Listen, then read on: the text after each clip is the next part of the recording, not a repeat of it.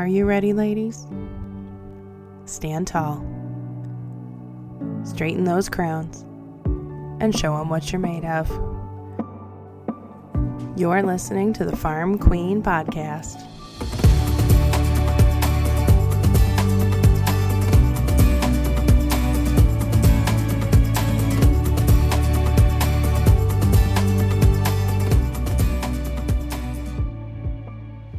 Welcome back for your chance to get to know about another farm queen. This week, Antonisha joins us, and she has a beautiful mission of building her brand around beauty products to maintain a safe, clean, and natural way of expressing beauty, and to encourage all women to appreciate and embrace their own natural beauty, both inner and outer.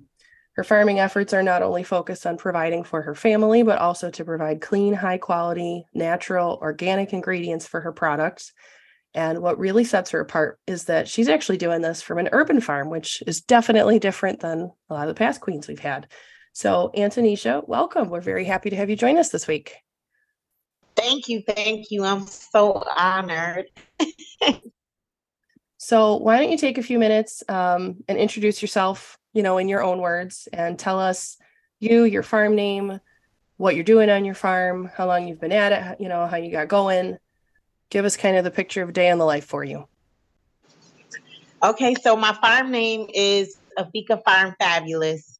And I basically grow a lot of herbs and flowers for my beauty care products. I just incorporate those into my formulas. I started off I'm originally a cosmetologist, so that's how I have like the hair and the skin background. And I wanted to be more sustainable. So I thought, I should, be growing my own ingredients. And started off on this journey, and I got into groundswell and was able to get training on being a farmer. I do have farming background in my life. My great grandparents, their parents, farmed, had a farm in Alabama. They migrated up here to New York State. And we've been in Syracuse ever since. So I grew up around gardening and eating fresh foods, and, they would still hunt and different things like that. So I do have that instilled in my maternal and paternal side of my family. That's a very long trip to get up here. And I'm sure that the growing experience is completely different in Syracuse versus Alabama. That had to be a learning curve to adjust to the climate difference. Yes. So what is it that made you, sounds like, you had the background, but what is it that made you want to do the farming for yourself then? Because if you grew up around it, you knew that it's hard work and everything. And a lot of people shy away from that. So what made you decide, I got to do this, both for the food aspect, and then also what is it that made you decide you wanted to grow these ingredients for your own products? Because a lot of people would just, I'll just buy it from somewhere. But, you're saying, no, I want to grow it myself. What prompted that? Okay, so first I'll tackle the personal, because, I believe like the food quality isn't as good. I don't know what they're doing with the soil, from my training. Mm-hmm. I learned that, the nutrition of the plants lie in the soil. And so just eating a lot of foods that I buy, I feel like the nutrition level wasn't there in the produce. And also it was just like the chemicals and everything coming from so far away. I just wanted my family, just to learn, get back to our roots, and also nutritionally wise, to be able to grow your own food, healthy food, know what you're putting in the soil, and to make your body, perform in the way you need it to perform. Far as like beauty care products, on a business aspect, when I think COVID really showed me the issues. That when COVID hit, it really showed me the issues. Prior to, I knew I wanted to do it, but COVID pushed me into doing it. When you need certain ingredients for products and a supplier don't have it, and your supplier is in California, or Kansas or Canada, wherever it is, and things shut down and you can't get certain things, and you have to not sell that product. So it's Right. like it's a disappointment to your customer, and and different things like that. And then on the other end, it's like, okay, these companies say they have these practices, but do they really? Because you find out a lot of these companies, they didn't have these practices, and there are all these issues and stuff like that. So it was sustainability, being more local, and also I know what I'm gonna do. I know that my soil is healthy. I know that I'm using organic matter. I know that I'm not using pesticides so that my plants can perform how they should perform and help the client in the way that they're designed to help the client. So that's what, there was an issue. I wanted to solve it, and that's why I'm here now. That makes sense. That makes sense. I love how you mentioned that too of, the sustainability matters. I think a lot of farmers would agree with that. The quality control is a huge thing, I think, because, like you said, yeah, that, I mean, how many times does it come out that, oh, we said this, but it turns out we actually use, herbicides, even though we said we didn't, or, there's been times where that's come out and not necessarily just in beauty products, but in the foods too. And, there's always that question of how good is this product I'm getting? And so I love that you care enough to say, you know what, the way I make this the best is that I do what I believe is the best and I grow it myself, as opposed to hoping somebody else is doing their best. So I think that's a really great perspective to have as not just a farmer, but as a business owner. So Mm-hmm. kind of along with that, obviously, like we mentioned, you're growing this in more of an urban setting. You're not working with 100-acre, lavender field or something, much as we might love to. So what kind of difficulties has that been, to get started as far as having, a totally different kind of landscape for your farm? I guess I want to say it was totally difficult. It was just because I've worked on farms. So it's honestly, I like in the ground better. I'm working with raised bed Right. now. Right. So, Yeah, I saw but that. Yep. yeah, so it's different, I foresee purchasing some acres, in the next few years, probably like a year or so.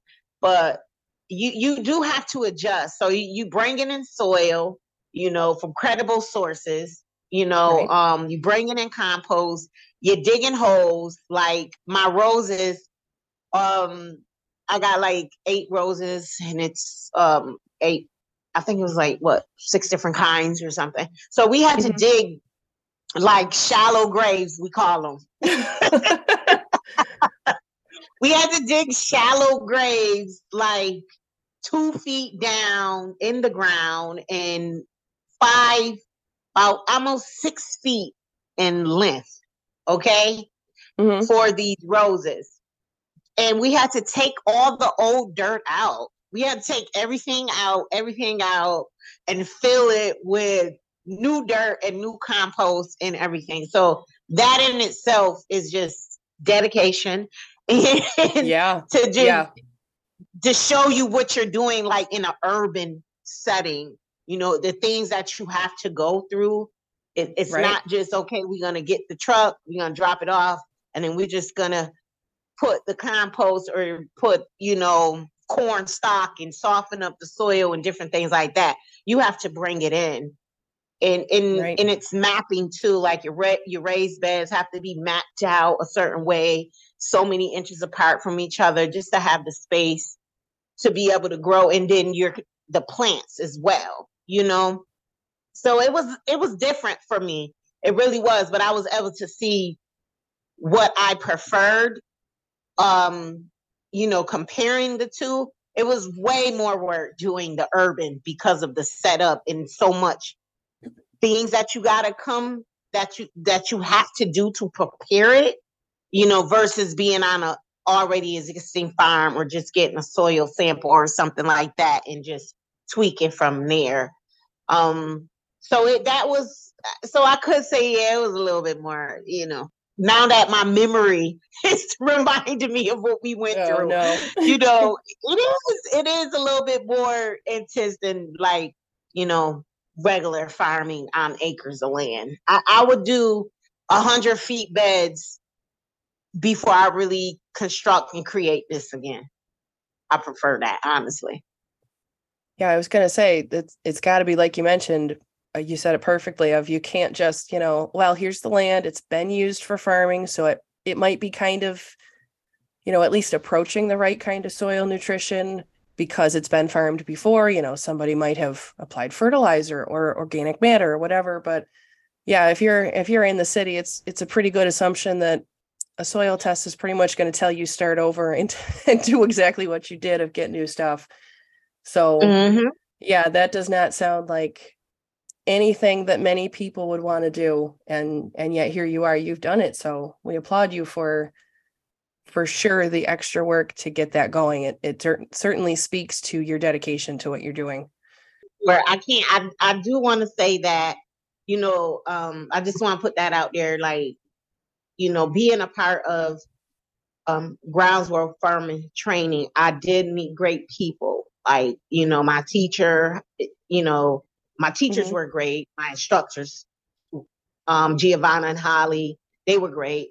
Holly continued on supporting me all the way till still this day. Meeting Krista, one of my farming cohorts, he still helped me. Like, I was able to build relationships. So I had support, helping me with this. Had I, I don't know if I would have tackled this on my own if I didn't have support, because it really was a lot to do, on my own, being a single mom and stuff like that. So it Mm-hmm. was a lot. And I think I just have to give them a shout out if I didn't have them, Matlock and, just Holly and them. And I don't know how I would have been able to do it. No, I hear you. That concept of having a community around you and having people to, whether it's reach out to them for questions and knowledge, or whether it's just support on a tough day, whatever it might be, that community aspect is huge. And Yeah. that actually is a great thing for you to have mentioned. I had another question for you. We did notice when, getting to know Krista, that it looks like you were part of her Quarter Acre for the People program. And I was curious how that program might kind of tie into what you're doing now. Um, Quarter Acre for the People, she is doing wonderful things with that, helping BIPOC families access land. Basically, for nothing. She's getting, like, I think, donated land or a land at a discounted price, and Mm-hmm. forming a collective. So right now we are working on a project that is on what is it, Zero Horn Creek Road out in Danby, and Mm-hmm. that is going to be an intentional, like, farming community that me and a few other people are a part of. So it's just a work in progress. It's like figuring out ideas, getting housing, just building infrastructure, bylaws and different things, so that there is a understanding, a clear understanding of everybody's roles and, your own personal goals as well. Because you want a person to be able to still do their own things and be a part of a collective, and just sharing resources and stuff like that. Right. And that, I think that really ties into what you mentioned before of the importance of community too. That sounds like a very cool project of, you can kind of, like you said, housing, you live together, you work together, you're all working on the same mission. And I got to imagine that there's a certain fire for what you're doing that, has a better intensity than if you're doing it by yourself, because you know that you've got those people to lean on to, like, hey, we're all chipping in, and maybe some days we're not going to be able to chip 100%, we'll be at 90%, but there's other folks there to help and kind of keep it moving at all times. And that sounds like it's going to be a very cool thing when it's done. Yes. Mm-hmm. So I think we've got a pretty cool picture of you and your farming background and your passion for, like you said, local and sustainable and high quality and everything. I'd love to know, what is it that, you said you had the cosmetology background. So what is it that made you decide that these products were needed to be from a more like organic kind of standpoint? Because you've got your brand, that you've got your beauty products and everything. So tell us about that a little bit, and kind of why you felt like there was a need for that. When I started to be more like aware and conscious of my lifestyle changed. And, with lifestyle changing, you really, want to educate yourself on the best things for you and your family. And when going through that process, I realized that, most of probably like about 100% of our products were toxic. Not only toxic, they were causing like, health problems, which now are coming to the forefront, which you'll see with Mm-hmm. relaxers. You'll see hair dyes and just linked to all kinds of fibroids and cancers, ovarian cancers and different things like that. And especially it was a lot within my community because that's the community I could speak to. And I didn't want that no more. I felt like, okay, I am a, a beauty ambassador, basically. I'm a cosmetologist. I'm supposed to, give them not just the best hairstyle, but I'm supposed to give my clients products that gonna do the job. But I felt like they were chemical. So I needed to change that. I needed to really be held accountable for what I was doing once I became aware. So I had my own salon at the time, and I decided to stop doing relaxers, pressing, and I started creating products based off the need. And it just started with like hot oil treatments and pressing oils and curling puddings and different things like that for um, curly hair people who just wanted to just their curls to be more defined. So I just focused on, the need in switching it up a little bit and also educating people of why you should transition out of this chemical like world of beauty. So when I create, I would always wanted to create on in a place of being honest, having integrity, making sure that if I wouldn't put it on me, why would I put it on someone else? Mm, Just lead it yeah, by example. So, and that's where I made that shift, and I still follow that to this day. Like people were like, "Come on, let me get." I'm like, absolutely not. No, I'm not doing it. You know, um, so that's where I came in at, and I just wanted to be a change. I wanted to influence people to live better, not just eat. Internally. So that's why I say inner and outer beauty. Eventually we're going to go into like teas and different things like that. And, having like supplements and stuff like that, because I think that's a major key of your outer beauty is your inner beauty, you know? absolutely. You can't have good skin if you don't eat the right foods. You can't have, healthy, strong hair if you're not nourishing where it's growing from. Absolutely. I love that Yeah. you are so steadfast in that if someone, it sounds like if someone asks you for one of the traditional chemical products, we'll call it, you tell them straight no. And I love that you have that personal mission that you say, yeah, it's my job to make you look and feel beautiful, but I will not do that and do what you feel is compromising their health. I think that Yeah. that's absolutely outstanding that you're like that. Mhm. Thank you. So I would I would love to know how it felt when you got crowned as the farm queen for this week. I was surprised. I, I was surprised. I was very humbled, honored. Um, I haven't been doing it that long. So you feel like, oh, in order to be a queen, you got to have at least, I don't know, a decade in the game or something, Um, so, I was, and I was like, you know what? No, don't do that. Just enjoy it. That is a big honor, for Krista to think of me in that way. Mhm. So it makes me, think, okay, you're on the right path, of doing what you're doing, and this is just stay there, just keep going. Absolutely. I mean, and we've I think talking to you so far, we've really painted the picture of how, I mean, from your very core, you are absolutely beyond dedicated to what you're doing and why you're doing it. So I don't think there's any question that you are deserving of that recognition of your passion for what you're doing. Absolutely.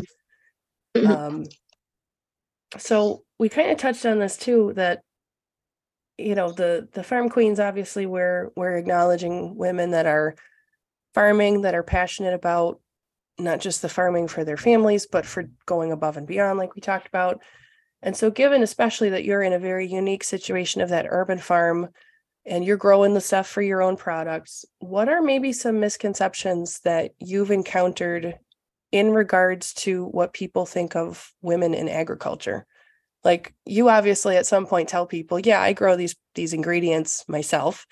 Um, you might refer to yourself as a farmer in conversation. And so like that hits people a certain way because they don't usually expect women to be farmers. So what kinds of things have you come across that have been like kind of the reactions for that? You know what? Actually, I haven't. Really? Yes, I haven't. The things I hear more, and maybe because it's where I am, and when I say that, they be like, wow, my grandmom was. Like, I make them think about their childhood or people in their family. That's really interesting. So you're in a group or in an area of people that really relate to that and they're not surprised by it at all, huh? You'd be the first one. That's really cool. Yeah. And it could be because of the migration. Like a lot of us Maybe. here migrated from the South, Midwest and places like that. So they come from that. They come from, oh, my grandmother used to can. Like my clients, they be like, oh my God, Mm, I remember when my grandmom used to can, you know, and different yeah. things like that. They'll ask me, do you can? I'm like, no, not yet. I don't want to kill nobody.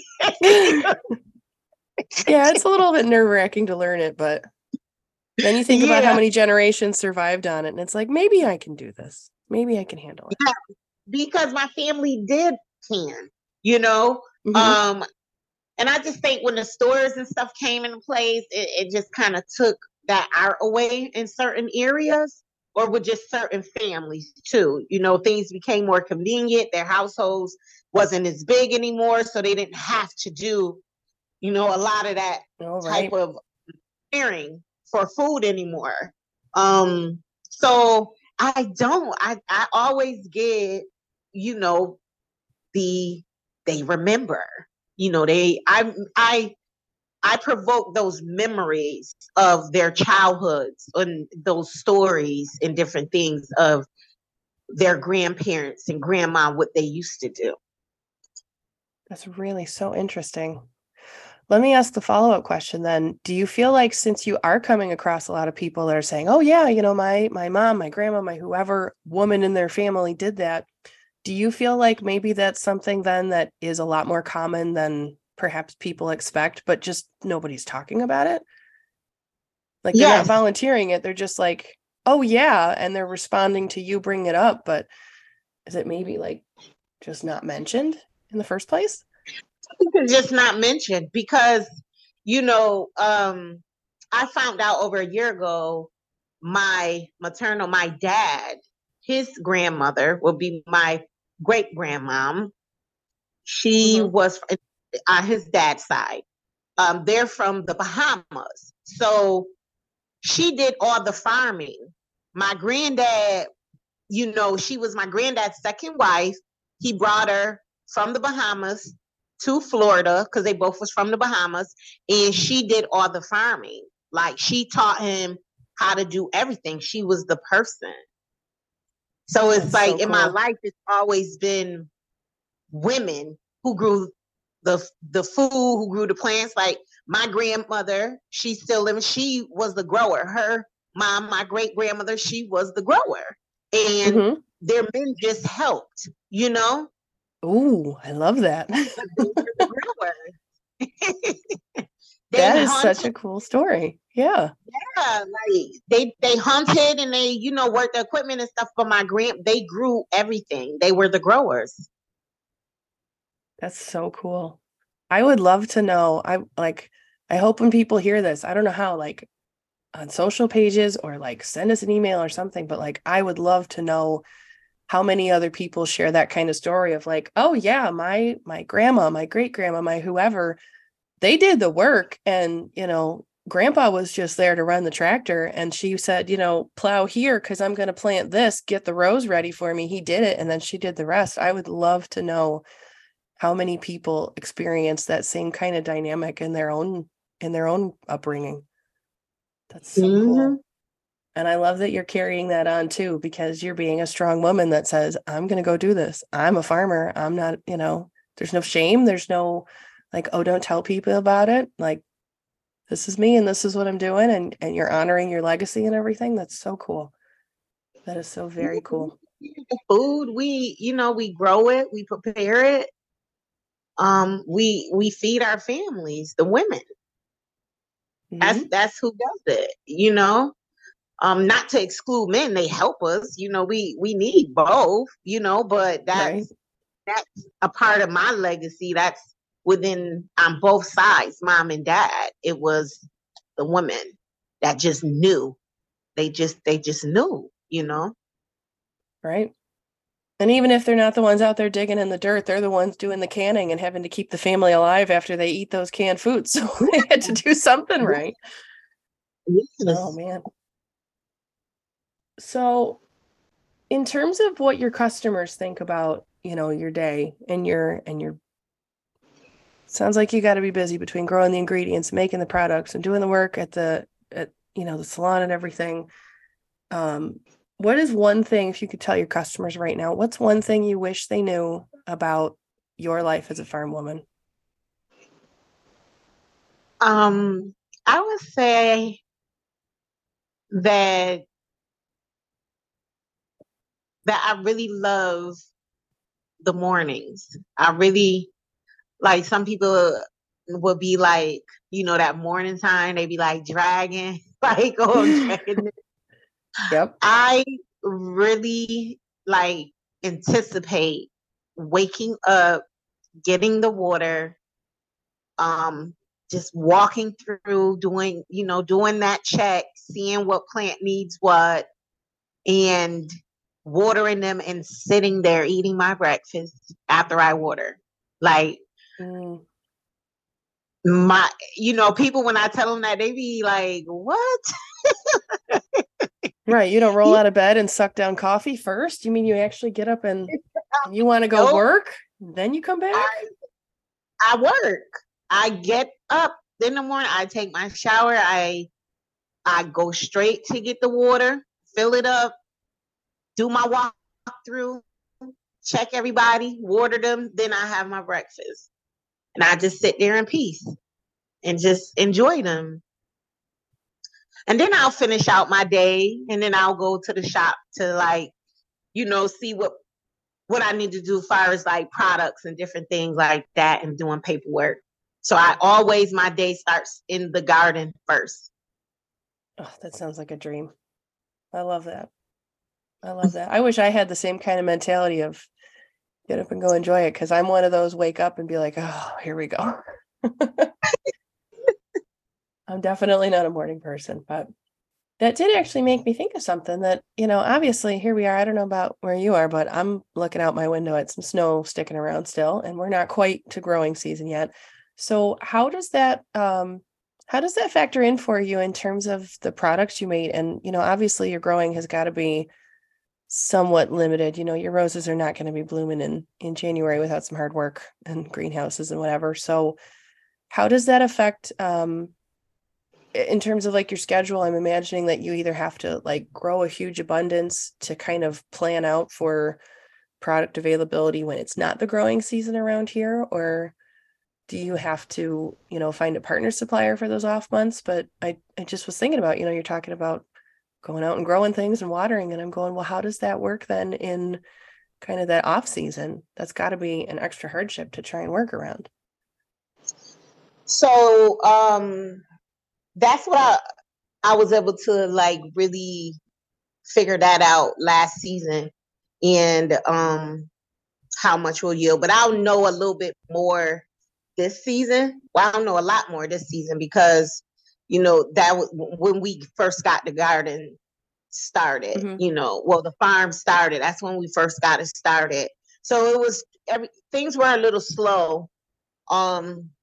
But I usually harvest. I usually like harvest, and some things I was able to get an abundance of, and other things I wasn't able to.